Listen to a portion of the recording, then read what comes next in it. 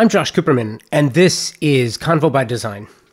I'm starting to get a bit more reflective than I have been in the past. At the end of 2022, I will have been hosting and producing Convo by Design for 10 years.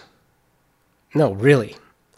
And this one is another marker, another landmark, another very important milestone in the show. This is episode 400.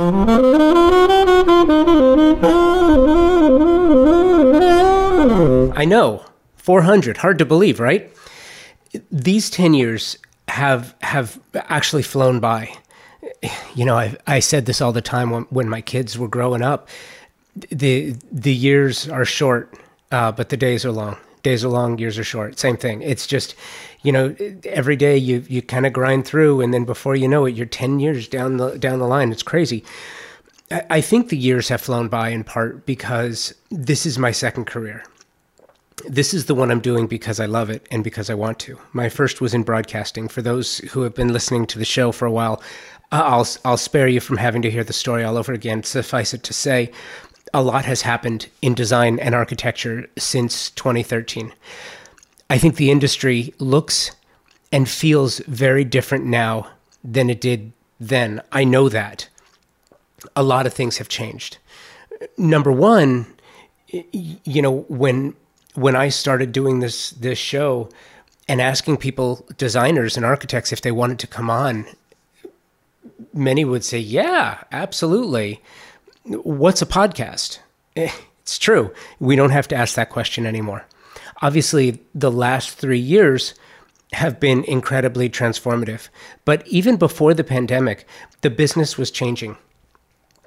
In this episode, I want to share some of the incredibly talented people who have been on the show over the past 10 years. I want to reshare some of their thoughts and ideas, share some of the places we've been over the past 10 years, and take a look at the next 10, what it will look like for our business. So this is going to be a longer than usual episode because it has a lot going on. A lot has happened in 10 years. And while I can't cover it all here, I would like to share these ideas and excerpts from a few select interviews along the way in no particular order. And I don't want to leave anyone out, but I can't include everyone. It's been 400 episodes. But following are some of the things that really stuck with me along the way. For over 2 years now, you have heard about my partnership with ThermaSol. So you know that I have extremely high standards for Convo by Design partnerships. ThermaSol is an extraordinary partner because there is this rare combination of intuitive design with exceptional performance. They have state-of-the-art facilities located in Round Rock, Texas, and a company that's about to celebrate 65 years offering excellence in form and function. The Wellness and Design Thought Leadership Series presented by ThermaSol is a programming feature that regularly showcases remarkable design talent and how they do what they do and the manner in which they do it, allowing designers to emulate successful strategies and make smarter clients who know what questions for of top professionals. If you want to understand more about this company and their history, please check the show notes for the link to episode 221 with ThermaSol third generation CEO Mitch Altman. He explains the history behind the company, and really that's what makes this company so special. Combine that with the cutting edge technology, their world-class domestic facilities, and you have a company delivering predictable elegance upon which you can rely. And nowadays, how important is that? ThermaSol.com. Before we get to some of the design talent, some thoughts on the future of the business, design and architecture. Number one, remote design. The pandemic sealed it. Remote design is a permanent part of the industry. That is not going to change. Designers are not realtors. Realtors work a farm or a very specific territory. Designers and architects do not need that because they should be looking beyond the traditional borders and boundaries to develop a new clientele. As we've been discussing and exploring through the Remote Design House Tulsa project, the future of remote and virtual design is rife with opportunity and peril alike. So tread carefully. Stellar customer service. You will provide stellar customer service or suffer the consequences. It's really as simple as that. Over the last 3 years, customer service on the manufacturing side in particular has suffered a bit. Not all, but some. And it needs to come back.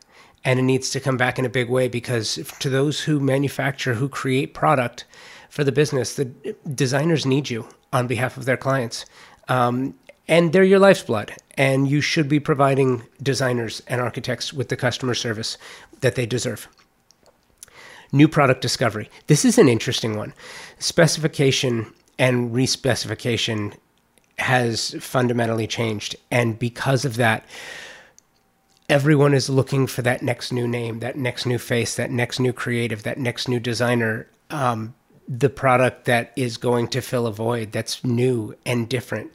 And because of that, new creatives have an opportunity to make their mark. This is a very important, this is a critical time for discovery. And I think it's a renaissance. It's a golden age of design and architecture. And I think we're going to see that in the future. It's important. And, I was recently at the West Edge Design Fair in Dallas, the first edition, and I got to meet some new creatives and those who are promoting them. It's going to be a really interesting time in the business. So go find those new designers, go find those new creatives and share their story. It's so much fun to find new products for me. That is the feel when I get to speak with new creatives. That is those that I have not yet spoken with. This first clip was from my conversation with Julian Lennon, who has entered a new chapter in his own life with a new album and a new collection of photographs that are offered at RH through General Public, Portia de Rossi's company, that represents emerging artists. I really loved my chat with Lennon, and here's what that sounded like. Yeah, well, on the musical front, it'll be, the circumstance will be, I'll be able to achieve sounds and mixes that some professionals will go, how did you do that? Doing it the way that you did it. It shouldn't work that way. And I go, it sounds good to me. That's all I know. How I got there, I've no idea. But, same thing with the cameras. I'm really not a tech guy with the cameras, auto for the most part. I'm getting a little closer. And it all depends on time, where I'm going, what I'm doing. Do I have time to set things up? Generally not. I always feel like I'm on the move one way or another. And even with doing, I mean, in regards to photography, I've never had a sort of a real kind of setup as such. I could never go into, fashion scenario and start shooting. But it's just not my cup of tea. Give me, street photography, guerrilla photography any day. That's where I get a kick, is capturing something that maybe you shouldn't or is unlikely. And I mean, not in every circumstance, but it's all about not knowing what you're letting yourself in for. That's, it's a good anxiety.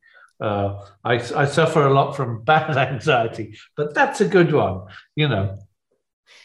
The idea behind it and where I was, one of the things that I love the work, and you have a new collection which is available through Restoration Hardware.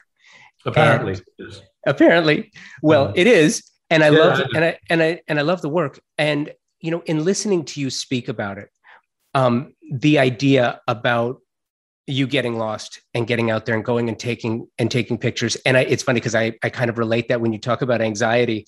Is there anything more freeing than getting away from everything and everyone to just go be in your own head for a while and find something that makes you happy? It's the only thing that saves me. Let me tell you, it really is.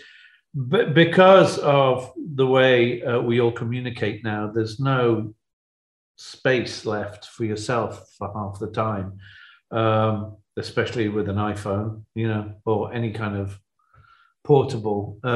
There's no freedom.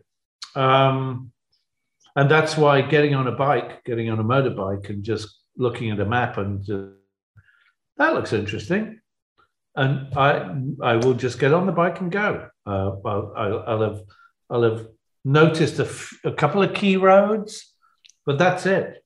And then half the fun is getting lost up in the mountains or up in the lakes or wherever. I mean, I've discovered more about where I live in the last 6 months by just doing that, out of frustration of being locked down for so bloody long, excuse my French, that this new exuberant kind of, I can't wait to get out there and discover things. And, I can't say I've done a lot of photography in that realm, but it's also like, even with the picture behind you, dear sir, that is taken, in the back of a car. A lot, I would say 50% of my landscapes are taken either in the back of a car, van, or a truck. And it's keeping my fingers crossed and hoping that what I see then and there is what's going to be on the camera. And more often than not, I've not a clue until I actually sit in front of the computer and go, yay or nay. I mean, it really is. It really does come down to that. And as I've said before on many occasions, that more often than not, I'll take a collection of photographs home, and I won't think that I have anything. And especially if it's a collection as such, whether it's U2 or whether it's Charlene Wittstock or things like that. And it's generally only through the editing process that I'll find the picture in the image or the image in the picture, one or the other, I don't know. But it's only then that I really find what I'm looking for. With most photographs that I take, I have a general view, and I think there's something in there, and there's something that I feel with taking that photograph, but I don't know what it is until later. I want to share another Lennon connection with you. This time with art furniture designer Dakota Jackson. Jackson has an incredible backstory, starting with his family, who were magicians. And this is Dakota telling me the story of a desk he was commissioned to build for John Lennon by Yoko Ono. I did build magic illusions before I built furniture. I consider magic to be a realm unto itself where you're talking about paraphernalia. And what intrigued me about that transposition from building magic illusions to building furniture was this element of the portrayal of power, that these objects that we surrounded ourselves with were imbued with a sense of possibility or a certain hierarchy. So I began with pieces called Furniture as Deadly Weapons, or New Wonders of the World, because again, I wanted them to be heroic. The connection between magic and furniture really first began with Yoko, who for John's 34th birthday, they were separated at the time, and wanted a desk that had a number of hidden compartments, or as she described it, more like a Chinese puzzle. I took this on not so much as in the realm of the magician, but in the realm of the watchmaker, to make a precision instrument. And go back to that point about tenets of magic. Magic works only insofar as it maintains the illusion of normalcy. And the illusion of normalcy has to do with, it goes back to choreography in a way. how you move in a purportedly normal or relaxed situation, and then how you move in the very same way when, as Dylan would say, something's happening here, something's happening and you don't know what it is, do you, Mr. Jones? So that element again within the furniture was the fact that it just simply looked like what it was, that it was a desk, and it was nothing more than a desk. If it had something about it that imbued it with this kind of sense of magical power, it wouldn't have worked. I'll tell you, if I can tell it quickly, about, I never asked her why she wanted these compartments. 27 years later, or 37 years later, she came back to me 25 years after John's death, and she said that this was John's favorite object, but she wanted to have it restored to a position where it would be just maintained. It turned out it was restored very poorly, or that it was stored very poorly, so we decided to rebuild it. But she asked me to open one of the compartments, and this was 37 years later. There was a 24-year-old boy who built this, and this compartment slides open, and she removes an envelope from it, out of which comes a photograph of Yoko from 37 years before, this very beautiful picture of her. And she wanted to have it so that John could keep it in a very special place, even though they weren't living together. And so it took 37 years for that mystery to be solved. Back to a few lessons learned along the way over 10 years. You must market your brand. Creatives, designers, architects, take this to mean whatever you want. I've learned over time that since people hear what they want to hear, sometimes it's difficult to come to a universal conclusion. But I will be clear, if you want new clients or you want better clients, you must advertise or market your brand in better ways. Otherwise, and you are right in that word of mouth can work, but if you are being shared client to potential client, you're in an echo chamber. You're still dealing with many of the same clients you wish to upgrade from. Gone are the days when designers should be utilized for their knowledge base and trade discount. Designers are both creatives and futurists who solve the issues that most directly and deeply affect their clients.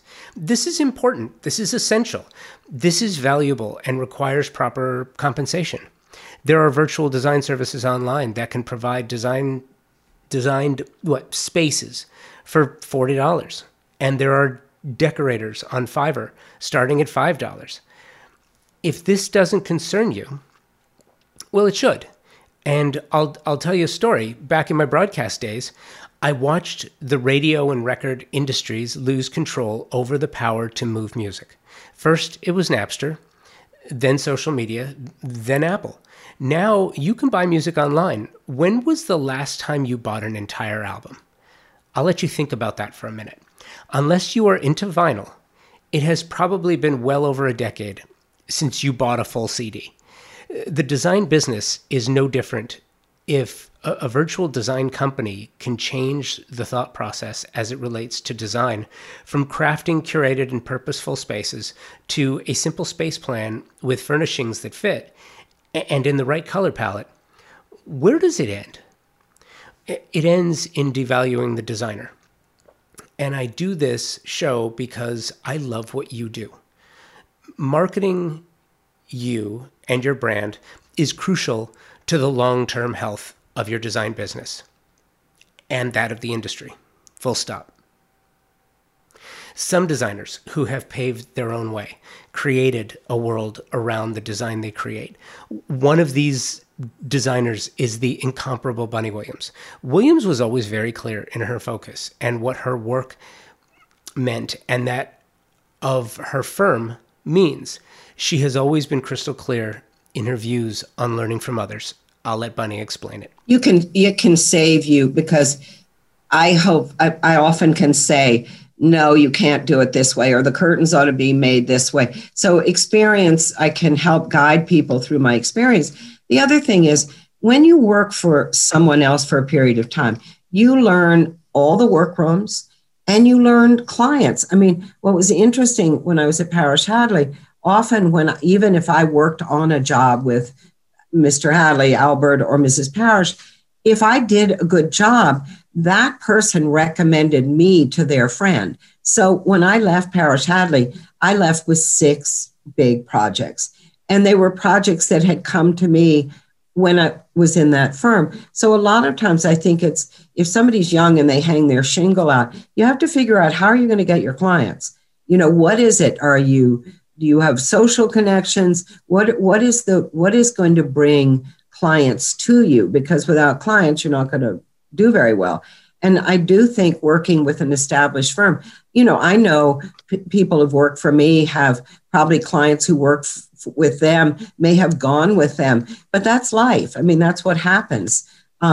You want them to succeed. So I think if young people are starting out, working with an established firm will introduce them to the design world, to the magazine world, to the media world, and it'll help them tremendously. From Bunny Williams to another icon, Martin Lawrence Bullard. I caught up with Bullard at the La Cienega Design Quarter Legends event in 2019. Martin and his team were designing their showroom window to honor Tony Duquette. This provided him with an opportunity to get back to his theatrical roots and craft in spectacular fashion. Fearless and fabulous then as now. Just listen. You know, Tony was a set decorator originally, which is actually the way a lot of great Hollywood decorators have started. And there's something about understanding those theatrics, understanding scale on screen, that makes things so interesting when you sort of translate it into an interior. Back in the day when Tony was designing houses for, you know, all of the stars, he was designing things in a way that made them shine within their interiors. So really the interiors became kind of the accessory, it became the jewel to their outfit. And for me, that's so exciting because I love to make people's homes, you know, become a part of their character, become a part of their soul, and a window into their soul, really. And that's sort of what the designs do. So for us to have our windows, you know, reflecting Tony Duquette's work at this for this is really fun. And again, I find him to be kind of the iconic Hollywood decorator. And his work, his look, his vibe is now translated all over the world, and he has followers and fans all over the world of his work. Amazing things he made in his lifetime are going for huge amounts of money at auction, of which we're very lucky to have quite a few pieces of original work here in my windows. So yeah, it's an exciting person, and it's exciting to be honoring him. So it's interesting, you mentioned that he was a set decorator, and you mentioned that you have some of the pieces. So I'm curious, having seen it, but in your thought process, what was the process that you chose in the manner in which you wanted to channel his work into your window? You know, his work was all about layering and all about theatrics. And so for us, it was really fun to do faux materials, because he used to create a lot of things. I mean, literally, he was sort of like the first wizard with a glue gun. So we've created faux paneling on our walls using an amazing wallpaper from Schumacher that looks like tortoiseshell. And then one of Tony's great favorites was malachite. So often he would paint faux malachite. In this case, we've used a great Fornasetti paper by Cole & Son to add the malachite. And then we've even used sort of silver foil fake mirrors inserted into our paneling, which actually just represents more and more the way Tony worked and the way he did those things. So one of the really fun things we have in our window, though, actually, is a chandelier. And the chandelier is very typical Tony. It's painted in a malachite green. It's got seashells applied. It's got little bits of coral and crystal, but it is totally glued together. And on examining it, you see that the central column is actually part of an old staircase. I think it's actually the banister post. So it is so Tony that he would pull, you know, bits and pieces from everywhere and put it together and create something spectacular and theatrical. And that's really what honoring him and creating these windows is about. Sort of, it's the high-low, it's the mixing of a beautiful rock crystal something with a painted stair banister.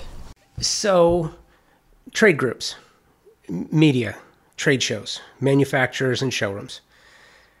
Step up. The past 3 years have been draining on all of us, but that is no excuse to stop trying to elevate. I conduct many post-conversation interviews after I stop recording for the show. You never hear these, but I have them internally to compile internal information. I ask designers, artists, architects what they see in the business, what the experience has been like day to day, and what they need from industry resources. The number one response across the board is better customer service. Sending out samples does not constitute customer service, nor does calling on designers to see what projects they're working on. Customer service is answering the phone, returning an email within 24 hours, dropping a less important activity to find out where that chair is and when it will be delivered. Customer service is following up proactively on damaged merchandise, and if it can't be fixed, replace it quickly. If it was discontinued, offer a suitable replacement or provide credit. Again, proactively and soon. Proactively, not reactively, because designers don't have the time to chase you down. Trade groups and trade shows. I get that it is about the per foot display, ticket and advertising revenue, and it should be.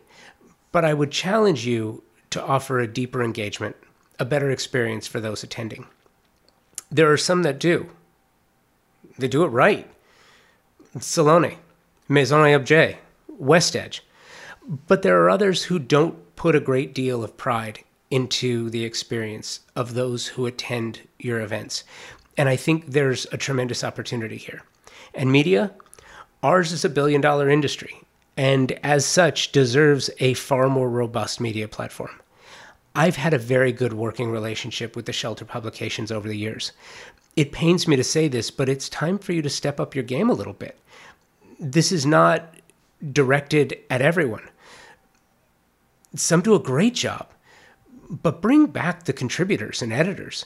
You can't cover a diverse industry like ours with a handful of writers covering everything with fewer words and images on fewer pages of edit. Paper costs have caused some publishers to make difficult choices, cutting editorial staff and circulation. I encourage you to learn from radio and don't allow digital to take all of your readers and advertisers. Look, I'm a tactile person. I love design magazines. I want you to be around for a very long time. Diversity in design. Cultural recognition and creative attribution is inextricably tied to the business of design. And it's neither a good thing nor a bad thing. It's part of the business. It's more work to properly attribute.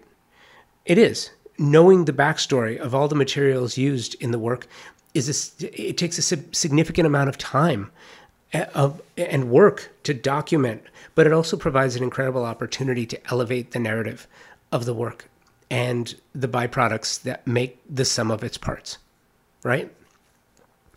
It almost reminds me back, a few years ago when the biggest conversation was about, attributing photographers and designers to projects seen on social media. Attribution of textile origin, attribution of cultures, it's important. And it should be offered without asking. In 2019, I produced a conversation at the West Edge Design Fair. This was a fantastic conversation, and here's a bit from that encounter. First, you will hear from Bryant Pinkett of Landry Design Group, then Bridget Coulter, then Ron Woodson, and finally Brig and Jane closing it out. This was from a panel called Diversity in Design, Crafting Our World the Way It Should Be. And I did not feel comfortable being part of this conversation on stage. Instead, what I did was I was off stage. I was in the audience, basically shuttling the microphone around so folks could ask questions. It was a remarkable experience, and I want you to hear a little bit of what that sounded like. there's diversity wherever I go because I'm there. Okay? So that answers your question. There's a level of comfort that we give to our clients and the people that we're dealing with to, one, let them know that we're capable of doing what we are capable of doing without the color or without the background or baggage that some people might bring. Fortunately for us, the people that are attracted to us, they don't necessarily see that color. Right. And the people who are here, I would imagine, are interested in having this conversation because they want to have more of this conversation so that it spreads throughout the country, right, and the world. So I think, obviously, in this day and age, with what's going on with our president and the political scene, we need to have more conversations about it. And it's going to be up to us and people like you, Josh, who produce these events, to really bring it to the forefront. And I think to the young lady's point is that idea that it should infiltrate everything. It's a diverse world we live in, but there is this sense of exclusivity. And in my mind, that's broken down by media, by perception, by social media, and what we put out there. And I know I've been approached for projects to do a cover on a magazine or somebody looking at a project. And I've been told things that where I've seen something similar, and sometimes there's a resistance or there's a story that they want to tell that you don't fit. And then there's other stories where they want to tell that you fit, but not just fitting you in the diversity story, but just treating you like a designer. And my experience, I've been doing design for 15 years, and I have that experience of, I'm a multicultural Black woman, and I've traveled, and I've been very lucky. And like what Ron said, is your background and your story, and all of that filters who you are as an artist. And I've been lucky to grow up in this craftsman home in Berkeley and come down to Southern California, live in Africa, in London, and I've lived around the world. And that filter, it informs my work. And I think that the people who hire me or who are drawn to my work feel this global collected thing, this flavor and texture that they want, and that's part of them. They're traveled. And I don't think we have the color conversation, although I'm very I'm who I am, and I'm very proud, and I think it makes me better at what I do. And I think that conversation of not seeing color is uncomfortable to me because I actually want you to see my color, and I'm proud of it, and it's part of me, just like you want me to see that you're a woman, or if you're very proud of your religion, you're like, this is part of who I am. We listen to our clients, and we want to make sure we're reflecting them as well. Right. I think one misnomer sometimes that people have, and you speak about diversity, is, okay, we've got a panel of all African Americans, and sometimes people will think, oh, they're just going to want to have African art in the design that they're going to put in my house. Completely not true. And I've talked to some of my Asian counterparts about this subject, and some have said the same thing. It's like, okay, I'm not coming, and I'm not going to be putting all Asian art in your house. But sometimes people have this perception. I've not had it, but it is something that I think sometimes people should take a look at. You can't pigeonhole a group of people who are not the majority that they're going to do and design one particular way. And because clearly, if you look at the breadth of work that I have done over the years, I mean, it's kind of all over the board, but there's a common thread. I mean, I just like good design, and I like glamorous design, and to me that has no face, no color, I just like good design, and that's where it ends. And I think that's how it should be looked at, but at the same time, more people of color should have inclusion. And sometimes I think younger African Americans, I mean, because I get people, young designers who have reached out to me for a long time. I'm a mentor to a lot of them, and some of their stories are varied, and some feel, how can I start? I'm not going to be accepted, and it's like, no, you got to get out there, and your work has got to be what is going to propel you. You can't sit back and say, well, I'm African American and they're not going to like me, or they're not going to like my designs. You got to push. So interesting to me. Yeah, I think one of the things that I find as a young African American woman is most of my clientele is middle-aged, Caucasian, and male. That's who pays me. That's what I grew my female-based company off of. And I think that there's a lot of leadership opportunity being in a minority position in anything, because you understand the responsibility of standing up for what isn't popular or common thought or seems outside of the box, right? So I find that I'm constantly pushing my boundaries on cultural references that I want to bring into design elements. And if I'm like, I'm too scared to, use this Cuban thing or this Tongan thing because I might not know every inch of it, I notice that I push myself a lot in doing what's uncomfortable, because I think at a certain level, that's why we're not seeing enough of it. People are always scared to merge what they don't know, and they're afraid of asking the wrong question or offending somebody, and when you do that, that creates the division. I think all of us see the word diversity, and we're scared of it to begin with because it comes with this divide. Whereas we are in an artistic, medium, good design pushes the rules. Like when we walk through here and we see all of the things that we love, it's because they're a little unusual, not because it's the common norm. So I find that this is a great place to be in sort of celebrating diversity. And I think that a lot of times that person, or for me on the commercial side, they are longing for somebody to push them in what their building looks like, and they might not be the representative to do it, so they depend on designers to sort of bring in this habitat that is just in New York City. And you look at the amount of people interacting with a space, and as a designer, I want that to feel the same no matter what age, race you are. And so when you're creating a space that's inclusive of everyone, especially in commercial spaces, you want a representative who's not going to be afraid to include everybody.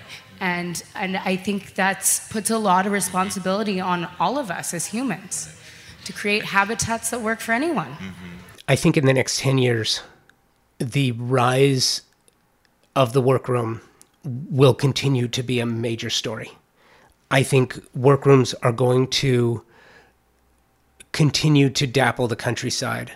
I think they're going to be more and more prominent in mid to large markets, not just the majors.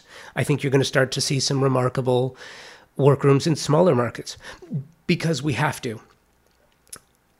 If we have learned anything about our supply chain over the last 3 years, it's that it's broken.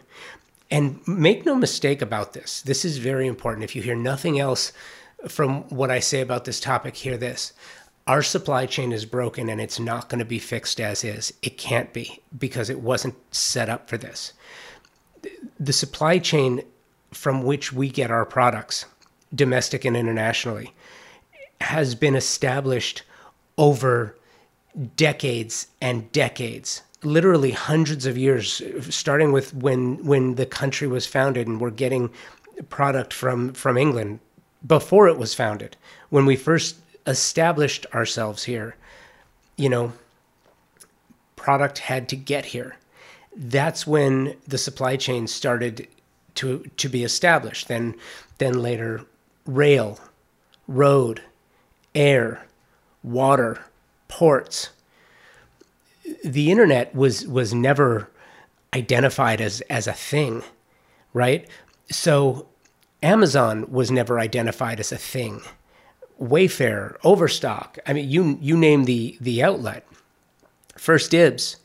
So if that was not identified as a potential disruptor for the supply chain, and certainly breaking the supply chain for a couple of years through a pandemic, now we're rebuilding it. Are we going to rebuild it the same old way? I don't think we can. I think it has to change so that chairs don't fall off ships and get stuck in ports for 3 months at a time. It's going to change. And one of the major changes is going to be getting product directly from local or regional workrooms. It's big. And now's a good time for those who procure product on behalf of their clients to start making those inroads and connections with their local and regional workrooms. Wellness. Wellness is my favorite topic. It is, because that's one of those aspects of design that is inextricably tied to the human experience. Wellness is the most important function. It has become, as I said, an inextricable part of design since March 13th, 2020. It's both incredible and stunning to attribute a major movement to a specific day, but the entirety of the U.S. and the world can look back on that day the U.S. closed. What happened next was a terrifying, confusing, and disruptive time during which the pandemic taught all of us that our homes were not designed to function in times of universal turmoil. Following that, the creative community does what the creative community does, and it looks for ways to fix problems.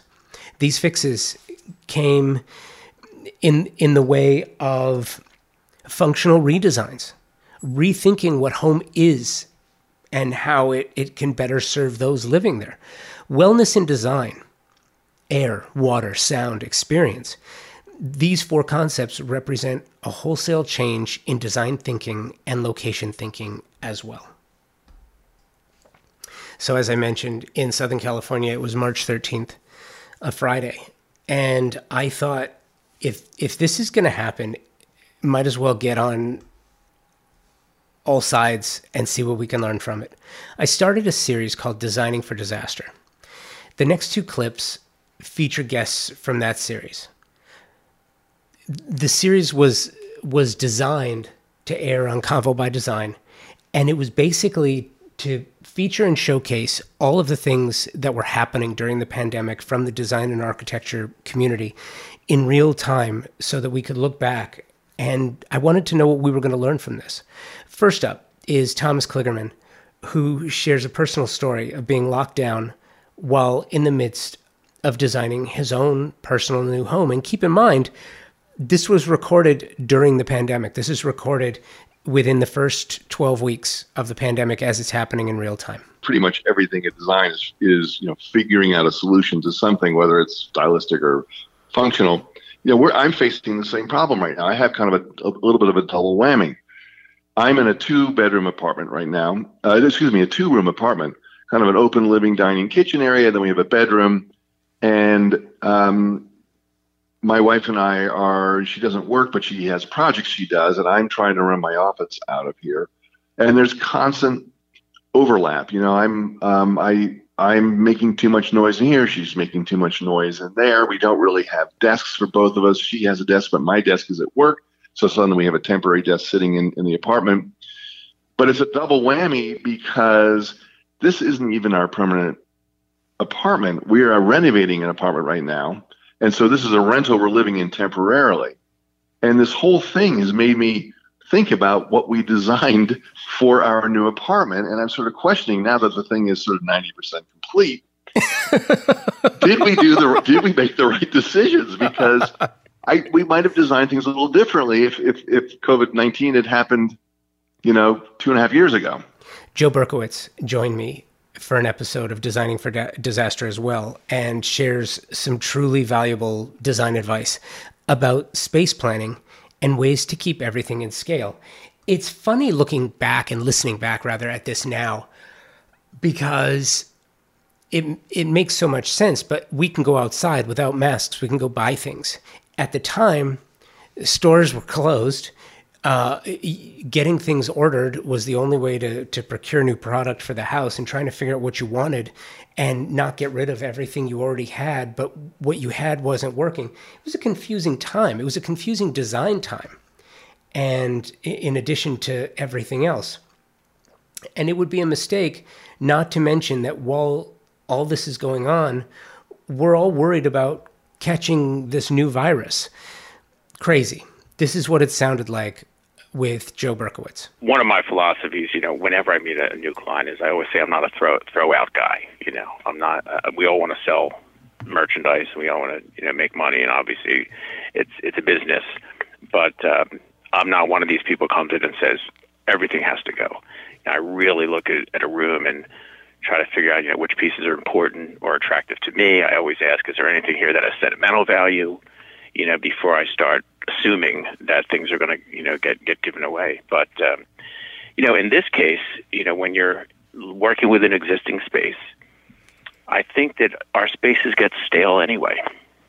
A designer sets it up for you, or you may set it up yourself, and 10 years later, nothing has moved. Every chair is in the same position. It's actually sort of awkward when you think about it, because it would be like wearing the same outfit every day, And so this is a great opportunity to tweak that, and which designers are generally doing for themselves all the time in our own homes. It's sort of like an experiment all the time. But I love to go into a room and just sort of disassemble it. I think that's the best way to do it. Look at the room first, see what its strong points are, or what makes the style of that room as it exists now. Is it built around a rug? Is it built around a specific focal point? And then disassemble the whole thing. They say you should take 20% of your accessories away every year, because we just keep loading rooms up sometimes, and before you know it, you've sort of overloaded it. But I would say, for me, I would go in and clear all the accessories out, check out what direction things are facing, and then pull the furniture out of the room and start over, and just intentionally refocus it. So while we're all worried about catching this new virus, worried about our friends and family dying from it, this podcast kept me connected to you. And for that, I am so grateful. It kept me connected to my friends, old and new. Being confined to a small beach bungalow in Southern California wasn't completely horrible.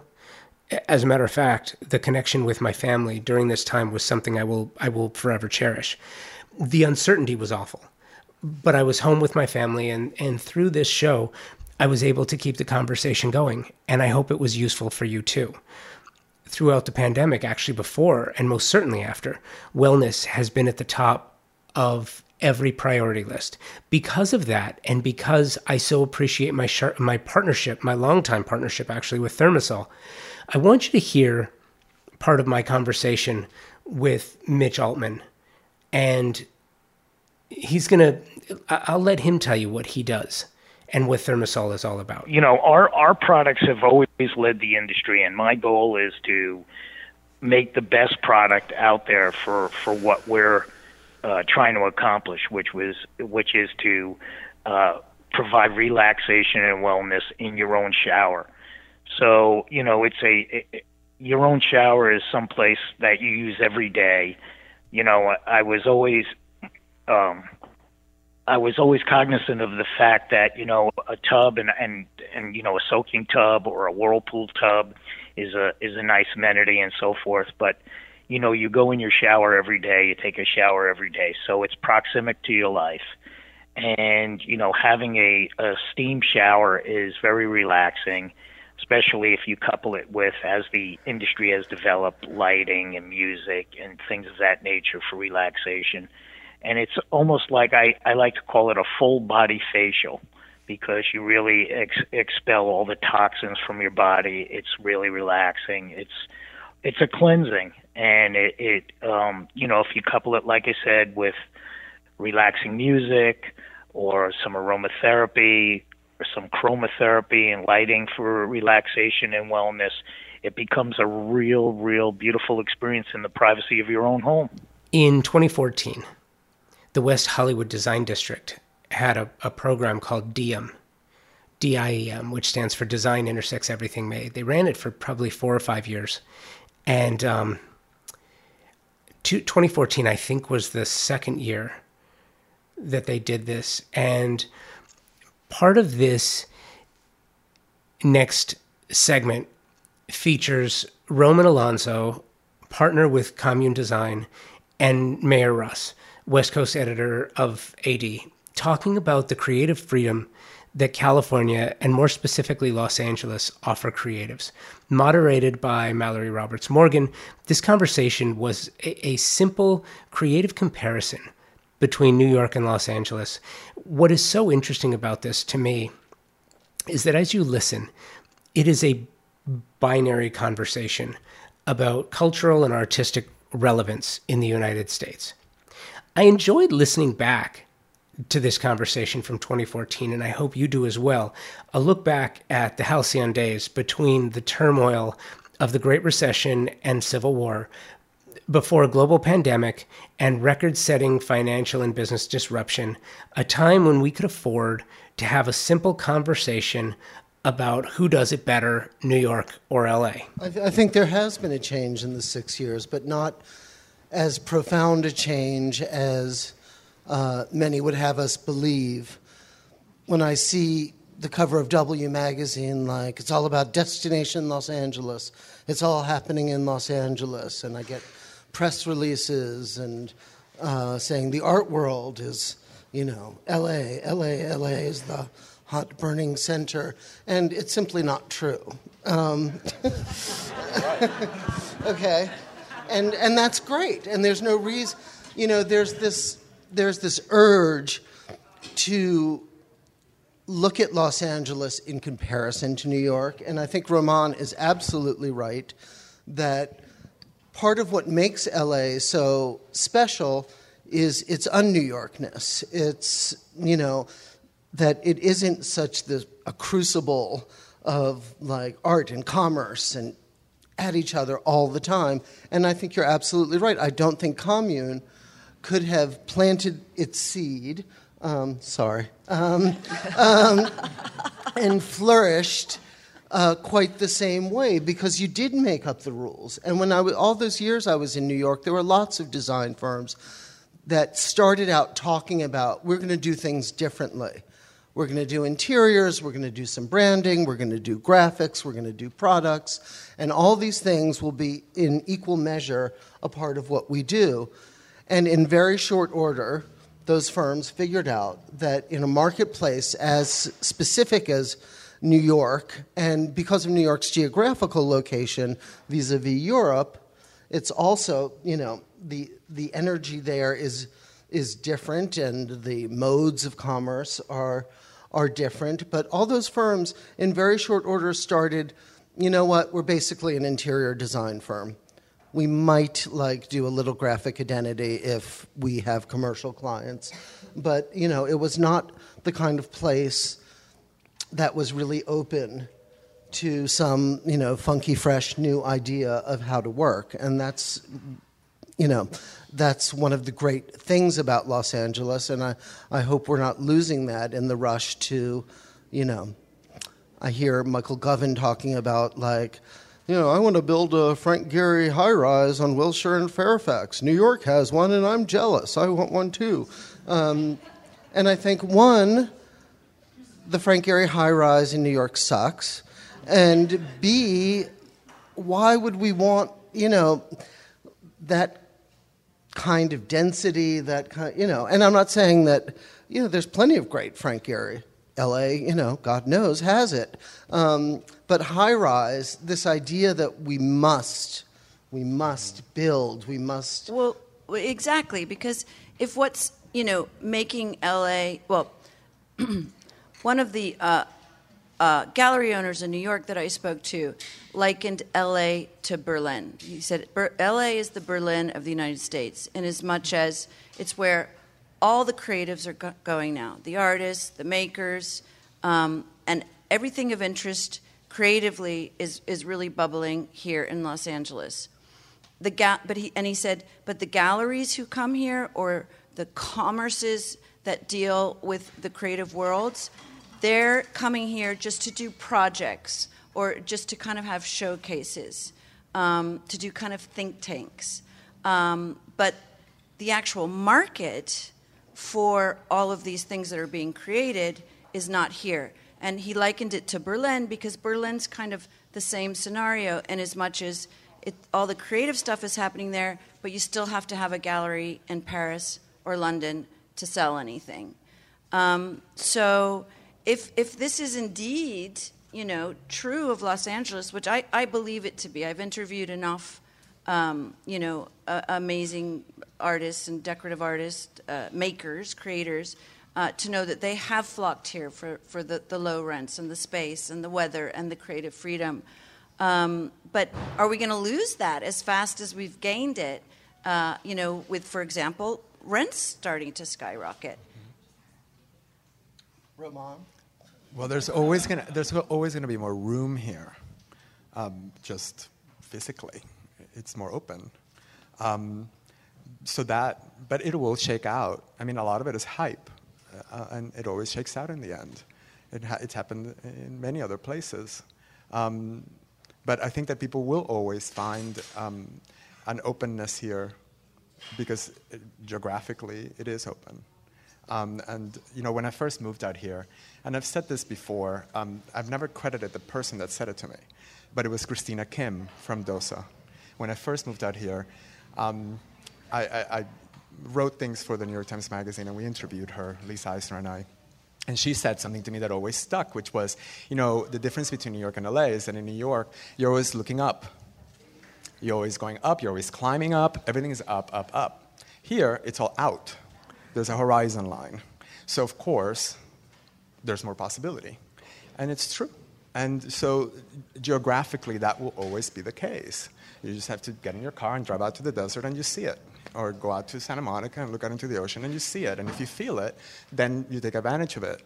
But not everyone will see that. Not everyone will stay. Not everyone will understand it. I loved listening back to that. But at the same time, while it seems like so long ago, it really wasn't. But some things have changed. The design flyovers have emerged as a place where let me back up a second. I have called them the design flyovers for years, almost a decade now, because the design flyovers are every state and city that does not include New York, San Francisco, Seattle, LA, New York, DC, Chicago, Miami. It's all the things, it's all points in between, right? The design flyovers have emerged as a place where some factors have converged at an important moment in time. Designers who are doing incredible things in Oklahoma, Colorado, Kentucky, Texas. Speaking of Texas, I was so fortunate to have a conversation with friend Kyle Bunting, who invited some of his friends, Lauren Rote, Jan Showers, and Fern Santini, for a really fun conversation about design in the Lone Star State. And here's a little bit of what that sounded like. Well, Texas, first of all, is very diverse, which I love. And I think sometimes we're thought of just as a red state, and that's so not true. We're not just a red state. And I don't want to get into that particular subject, but anyway. Oh, come on. Well, Fern and I get into it all the time. But anyway. We're on the same side, though. Yeah. But it's great that it's diverse, and each city is so different. And I've done projects in all these cities, and I've never done a project in San Antonio, I have to say, but I have done Houston and Austin and Dallas, and I love all of these cities. I mean, they're so different. I mean, I don't even know where to start. I want to say that Texas as a whole is very, very known as a design center, because we started out here in the 50s. The Pros did. Trammell Crow started out with a design center, the old Deck Center, we call it, the Decorative Center. Mm-hmm. And let me tell you something. Texas is, and when Kip Spade decided to do one more city for New York and Palm Beach, Kip Spade is the biggest. Lauren, I'm gonna come down to you because so much of the work you do is international, as well as regional within Texas.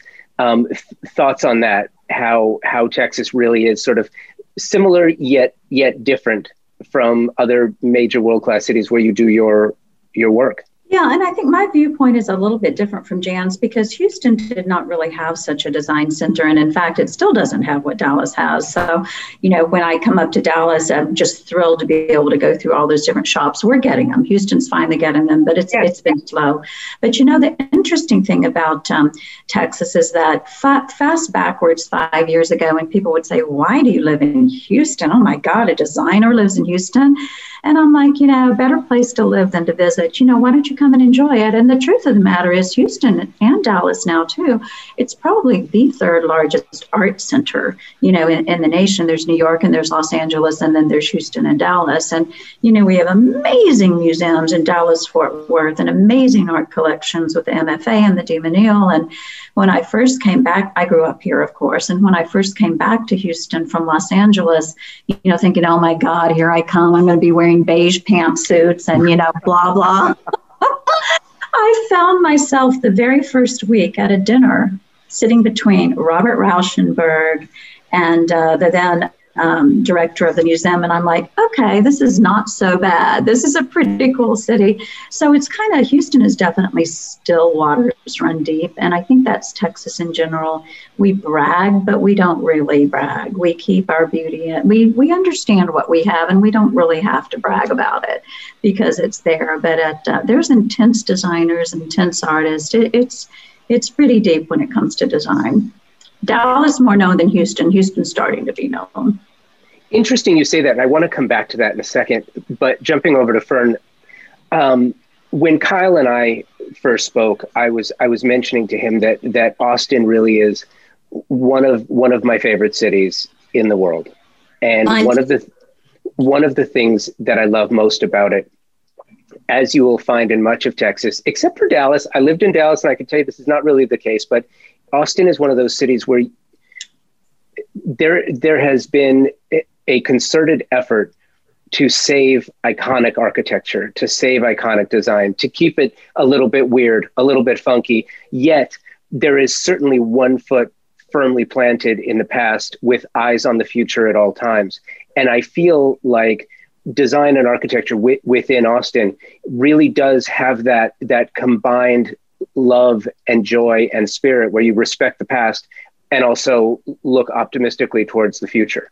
Well, and I think one thing for me, I've been in Austin for since the mid 70s. I grew up in a small town close to Houston and left, and I've been here ever since. And it's changed so much, but I've had a love affair with this town for so long. And what I fell in love with, I think, is still here, even though it's different with all the people coming in. And some of that's been a great change, actually. I mean, when I first moved to Austin, there were enchiladas and chicken fried steak, and that was it. And now we have this culinary center. I mean, the food scene here is amazing. The wine scene here is amazing. The art scene and artisans and local artisans that do amazing work is just burgeoning. I'm hoping that we can, with Austin, it seems like everyone is moving in here, and I'm hoping we can hang on to what I think attracts young creative people to Austin is still this celebration of diversity.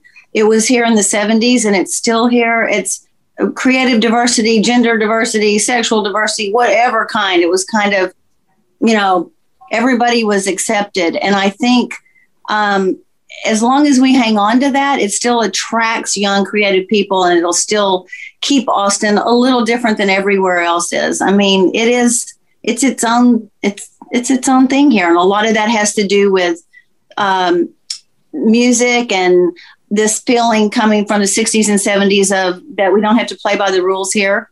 And I think some of that is really great. If we can still hang on to that, then I'll still love to be here. But it's definitely changing. The plus side of that is, in the 70s, it was incredibly provincial. It was a tiny town, even though there were 100,000 people here. You couldn't get a job here unless you worked for the university or state government. Everyone would graduate and cry that they had to leave, but there were no jobs here. That before tech happened, before Bobby Inman and all of that happening, before Michael Dell was building computers in his, we had Michael Dell building computers in his dorm room and Tito making bike in his fraternity house. Yeah. So it just turned out really great for both of them and for the city at large. And so all the tech that comes here because there is this amazingly educated workforce. You're listening to episode 400 of Convo by Design.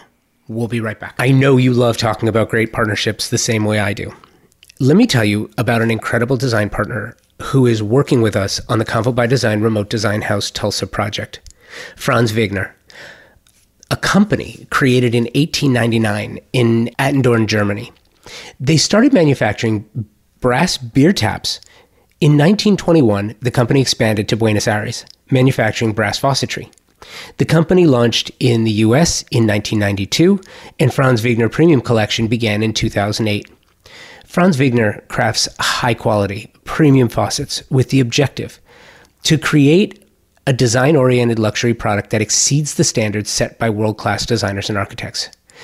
Pretty heady stuff, and they do it. If you see a Franz Wegner faucet, it is stunning. You use Franz Wegner faucets, and they perform flawlessly. Product you can depend on after over 120 years designing a truly stunning faucet line. For more information and to check out the entire line of faucets, visit franzwegner.com. So I'm going to spell it for you, right? FranzVegner.com. Thank you, Franz Wegner. Over the past couple of years, I've also done a feature called The Showroom, which was a live series that sprang from the Zoom presentations, and I wanted to speak with amazing creatives from anywhere across the world. And so, first one up on achieving the shared desires of her clients. She first wants to understand desire and then listens to guidance.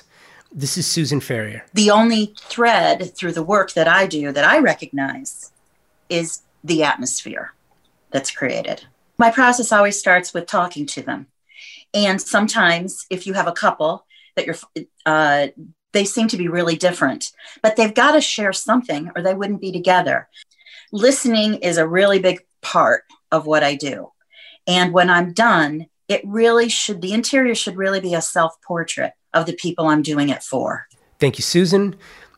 Next up, again, with The Showroom, Carol Woodhouse. So really, also, this is something that I do when I'm designing. I always want to create an experience.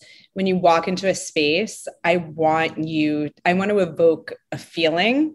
That's definitely like a huge thing for me. And it's so funny. So this room, like we had to name it, and it was like a dream. That was my room. And there's a mirror, this etched mirror that says "Dream of Me."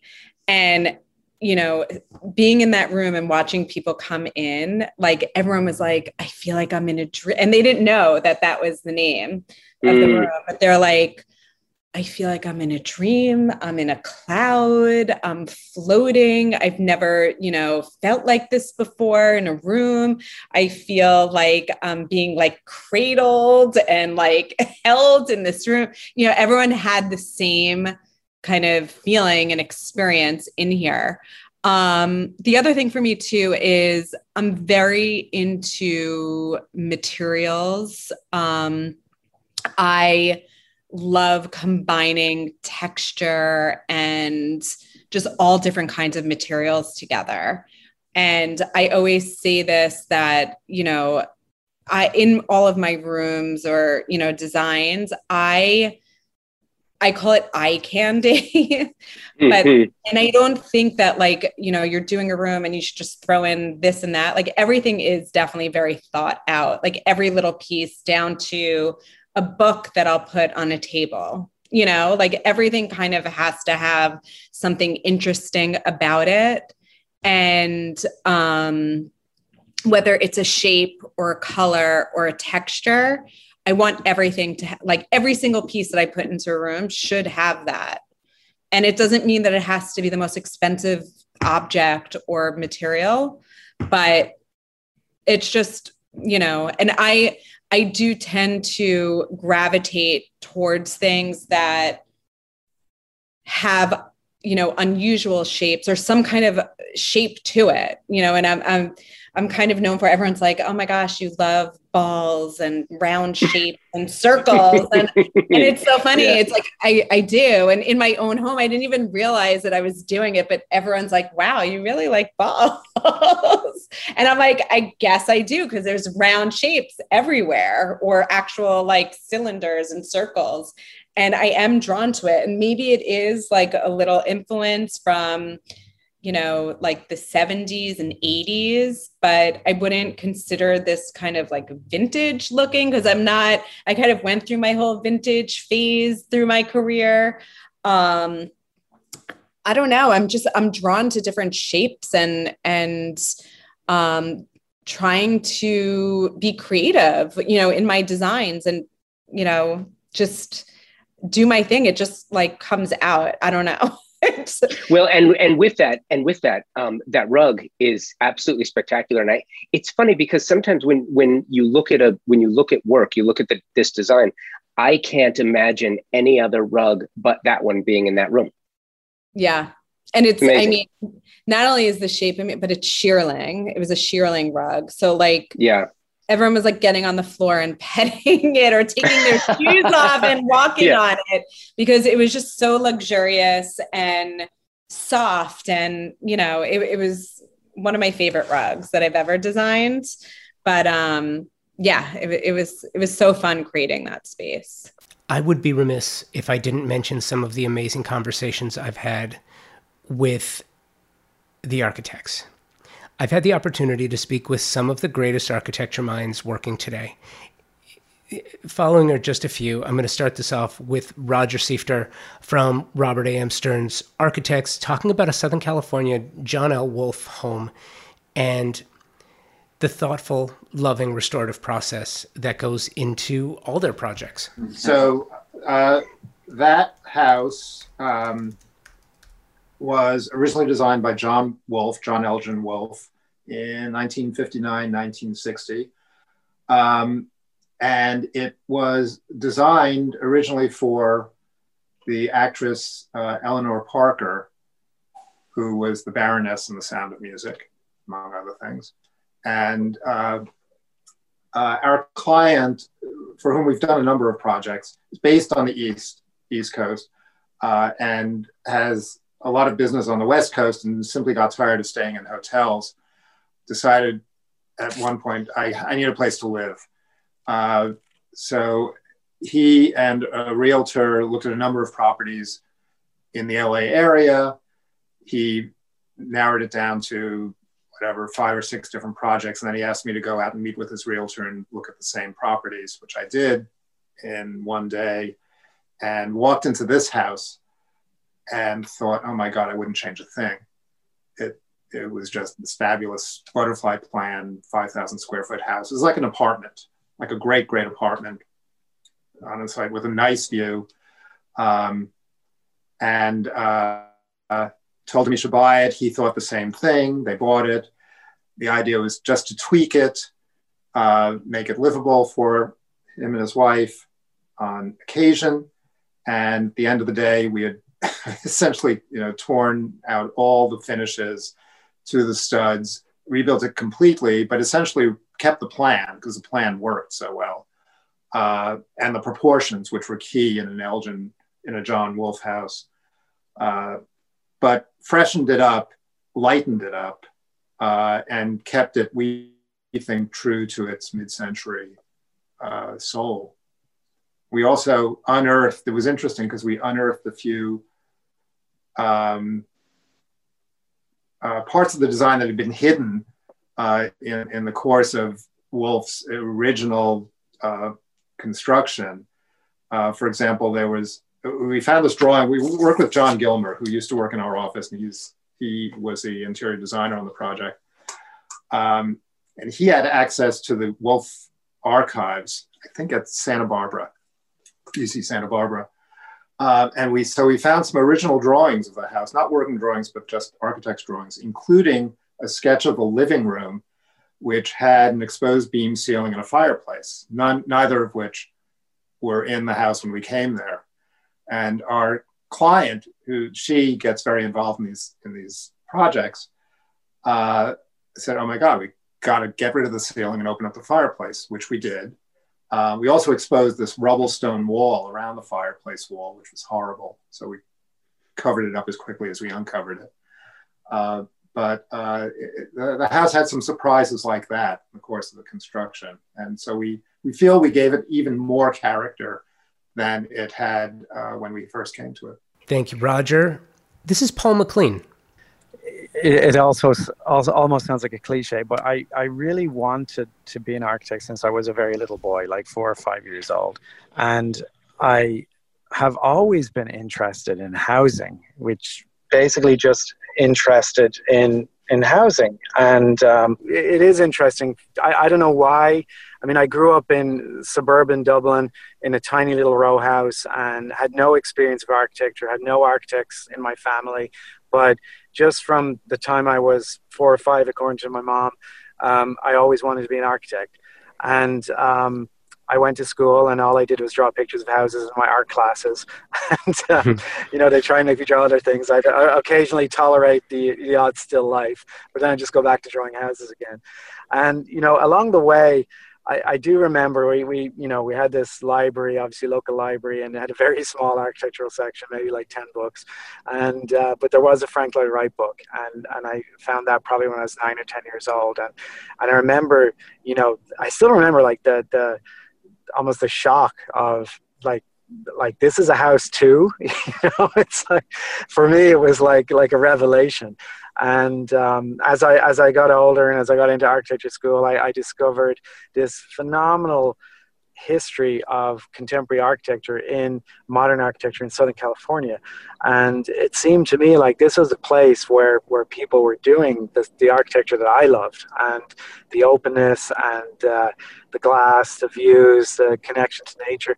All those things were feasible here in a way that they were not so feasible in a lot of other places. And it seemed like the combination of how Los Angeles developed and the various layering of the city and the different industries that happened here, like between Hollywood and aerospace and oil and gas. And, people were just coming here for 100 years, like searching for a new beginning. And they took that into architecture. And, you look around, there's such an amazing history, not just of modern contemporary design, but of, Mediterranean design and the houses you see in Hancock Park, places like that, the different styles, the different textures that people developed. It's like there are these fantasies. You came here to a blank slate and you could create your fantasy, whatever that was. So there's something very appealing about Southern California. And when I finished university, I happened to have a friend who lived in Laguna Beach at the time, so I decided to head out here and see some of this for myself, and ended up working for different architects for 4 or 5 years. And first couple of years I was doing different types of architecture jobs, but always with the goal of getting into contemporary housing. And basically that's how it began. And I still haven't lost that interest in homes. I still find that they are unique programmatically from an architecture perspective. And I think sometimes people don't realize, but homes are very complicated compared to many types of architecture. Obviously, large buildings, can be, like a train station or an airport can be complicated programmatically, but many large buildings, office blocks and cathedrals are not complicated in terms of programmatically. They serve a function. While homes have to be many, many, many things, and many things to many people. So, I have a fascination with that, and I do like people. I do like meeting people. I'm interested in other people and interested in their lives and how they've become who they are, and we try and reflect that in our architecture, reflect our clients and their ideas. And so for me, it kind of is a good fit, dealing with people and dealing with the complexity of the program. And also I think you have to have a certain mindset to do residential architecture that's maybe a little different than other types of architecture, because for most people, building a home is something they often just do one time in their house, in their whole life. And, it's a very expensive undertaking, and to build a custom home from scratch, it's something that unfortunately not many people get to do, but it is still the biggest decision financially they're probably going to make in their life. And so it's also very nerve-wracking as well as being exciting, and they tend to only do it once. So it's a different scenario than, say, a corporation that's building office blocks for its employees or whatever, but they might do this several times. Once every 5 or 10 years, they redo it and they have a process for it. Most people build just one home, and they can be, as I said, terrified and excited at the same time. And that's part of our job, is to manage that process and help them through it and make it a joyful and harmonious experience. You're listening to episode 400 of Convo by Design. We'll be right back. So listen, Wallpaper's having a moment, a well-deserved moment that is allowing designers to craft and create in new and amazing ways. Convo by Design has a new partner this year. This partnership includes participation in our remote design house Tulsa project, of which you will be hearing a lot about this year. I've been working closely with an exclusive group of partners, and I am absolutely thrilled to be working with York Wall Coverings. This company has been crafting exquisite wall coverings for over a century, with an archive that dates back to the early 18th century. This deeply rich history provides inspiration for the future, and the designs available through the York Wall Covering Studio have long been lauded for their authenticity and craftsmanship. This artistry, and history combined with a commitment to continually reimagining the manufacturing process allows York Wall Coverings to provide a consistently exquisite product. For options and inspiration, find them online, yorkwallcoverings.com. You can also find their store locator tool online at yorkwallcoverings.com for a location near you. If you've been listening to Convo by Design for a while now, you have heard me tell you about Article. Great style. Really, it's as simple as that with Article. Things have been challenging for design professionals and their clients for, 2+ years now? You know this already. What you might not know is that it doesn't have to be if you're looking for exceptionally beautiful modern furniture. Article provides a simple and easy way to creating a beautiful modern space, because Article works direct with their manufacturers on production of unique and stunning pieces. Then they work directly by providing this well-crafted design directly to you. This direct relationship means you aren't wondering where your furniture is, and you're getting it for an incredible value. What could possibly be better than that? In many cases, the shipping is flat rate, which means no surprises. Right? Even more, their culture and service are rooted in their core values: customer obsession, doing it differently, ownership mindset, winning together. If you're a designer, architect, or residential developer, you must check out their trade program. Discounts, special support, and exclusive perks. Article has the beautiful modern furniture you're looking for at an incredible price, at an incredible value, and you need to check them out. Check out article.com, or if you go to the show notes, there is a specific link which will take you, if you're in the trade, directly to their trade program. You have to see it to really believe it. Thank you, Article. Next up, Dan Brun. So actually the first residential project that I did in Los Angeles happened out of pure happenstance, and I think my career is based on that. There's a lot of things that happened. I was at the right place at the right time. And so I had just completed a showroom up in San Francisco, Bay Area, and the client wasn't hiring a photographer for this one project. And I was down here in LA with a portfolio at Sammy's camera and showing the clerk. I was renting equipment, lighting equipment. What do I need to use, blah, blah, blah. And as that was happening, my future client walked up to the counter.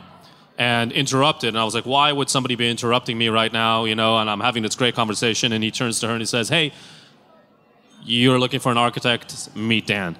And this is one of the reasons why I love LA. You have these great opportunities and this just can happen. And so sure enough, I flipped through some things. She says, well, what have you done before? And, showed her some things. Well, we own a piece of property on the beach in Venice, virgin land, by the way, never built on. We never even had to tear down anything. And she said, well, I'm looking to build a house with my husband, and all we really want are is a shower that has views to the outside, but you still have the privacy, and balconies that are like wrap around. So I'm like, wow, some of these language things that she describes are completely the Bauhaus, the way I grew up. And so the project was born out of just those two necessities. And then the name Flip Flop comes from actually, if you can imagine, you have a house that's on the beach and you want to have as many views as possible, so you have to have glass, right? At the same time, you want to have privacy. And I wish we had imagery to show, and at the same time, we have, they collect a lot of photos, like a gallery. And so we created these walls that essentially flip-flop, and they're pivot walls. They're 10 feet by 10 feet, and they open, and the house essentially breathes and lets air in and out, and you're able to get the views out, and at the same time have place to store art. So it solved everything, and it was just, it started DBA. Thank you, Dan. This is Woods and Dangren. We always talk about natural materials, natural light, ventilation, all those things that for us were just common sense. People are now realizing that they may not have had that in the design of their space, and so now they're moving to find that. And so there's a rush on housing right now. Yeah, well, what's interesting too is, if you look back at 1918, 1919, 1920, after the Spanish flu, you had some massive changes. You went from that whole all wood in bathrooms with the chamber pots and just right. Yep. That's if you were lucky enough to have indoor plumbing. Yep. But it changed people really started to look at it, and they started to look at new materials and new ways of doing things. And to your point, I'm curious how it's changed your approach, and at the same time, so I've had a home studio for 7-8 years now. I've got at the same time, when I'm recording, I record on days that I know the trash truck isn't coming. Of course. I record early enough so that street sweeping doesn't happen yet. I know when every one of my neighbor's gardeners comes, so I record. I have to pick my schedules, right? But what's interesting is, to your point, water, air, light, noise. All of these things are now affecting what clients would actually come to you and say, hey, I want to change the way this is going on. How has that changed your approach to design, or has it? Maybe you did this before. No, I think we did, but I think the biggest change was, first of all, when this happened, I think we were worried about how it would change our process with not being in an office. Similar to what you're saying, you're sort of scheduling your day around kind of certain noises and things that maybe we didn't worry about when we were in an office and had a conference room. And I think the collaboration, so I think we were really worried about what that looked like for us. I think, let's be honest, if this happened 15, 20 years ago, I think architects would be in a much different place, because technology has afforded us the ability to, within a day, we had all of our team in their apartments up and running with their desktops, phones connected to the server, sharing files as if they were sitting next to each other. The one thing you do miss is kind of the creative kind of collaboration. Those are the things that, that can be challenging, but I think that we have been kind of pleasantly surprised of how efficient we have become during this process. And in fact, we really haven't, in many ways, we've become more efficient. Yeah. So I think that's something that we feel very grateful for in this profession, that we have even the kind of opportunity to sustain a business while this sort of pandemic is happening. Yeah, and in terms of the way that we approach design, I think that really a worldwide event like this, I think, just gives us more confidence in what we have been doing from a design approach. We've always taken the approach the more vernacular approach of kind of regional architecture, whether it's out in Palm Springs or it's in, Los Angeles area or elsewhere. We've always tried to draw inspiration on the vernacular or the regional and more, passive green technologies than active. We've always tried to rely on, just good site planning, solar orientation, overhangs to the south and large windows to the north, and cross ventilation and prevailing winds and all those things that to us just make sense from an architecture standpoint, whether our clients asked us specifically to do that or not. But I think that clients are,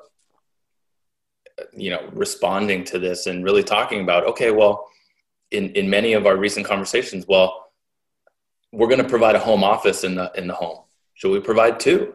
Where should those be? Should one be more forward facing towards the street? Should one be more private? Are they connected to the master suite?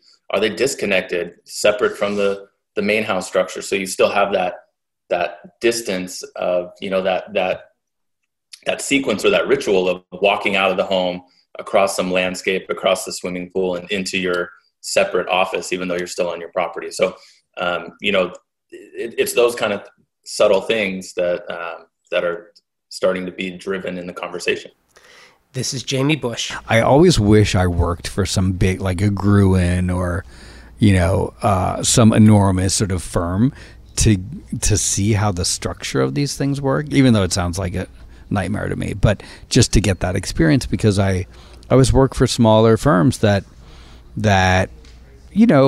had organization but also winged it and I don't know. I mean, luckily I now am at a point business wise where it's super professional, and we have like all of the facilities and backup to sort of make it run properly. But it's weird that art and commerce don't necessarily always align. And it's a tricky dance between the two all the time. We are living at a time of incredible growth, both technologically and creatively, with respect to interior design, exterior design, and architecture. There is no question. There are companies thinking differently about the business of design and how to make products super serve those for whom they're being made. One of those companies, and one of my favorites, is Moya Living. Designer and fabricators of some of the most stunningly beautiful, incredibly durable, and highly functional kitchen, bath, and outdoor kitchen cabinetry on the market today. Powder-coated steel with stunning lines, vibrant colors to fit any design style or aesthetic. A history of designing cabinetry for the scientific community, so it's been tested in some of the truly the most harsh conditions available. Moya O'Neill is the CEO and founder of Moya Living. She's the inspiration behind the design. Designers, their specification process is so simple. It will make your job so much easier. Check them out online through the socials at Moya Living, their website, moyaliving.com, and in the real world, their live kitchen showroom in Fountain Valley, California. So, there you go. 10 years and 400 episodes. Synopsized into what, I haven't finished recording this yet, but it'll be about an hour and a half, I guess. 10 years, 400 episodes, 90 minutes. Okay. Thank you to all of the guests who have been willing to, starting with a brand new podcast in 2013, come on and share their experience. Thank you. I really appreciate it. Thank you to all of the partners and sponsors of Convo by Design. Thermosol, Moya Living, York Wall Coverings, Franz Wegner, Article Furniture. Thank you for your partnership and support. Thank you for taking time out of your busy schedule to listen and subscribe to Convo by Design. I produce this show for you every week. When I record, I am imagining having a conversation with you and you listening in, and I produce it for you, so I hope you enjoy it. Thank you for coming back every week. Those in the design industry, remember why you do what you do and for whom you do it. You make the world go round, and I am extremely thankful for all that you do. That's it. Episode 400. Have a great week. Be well. And take today first.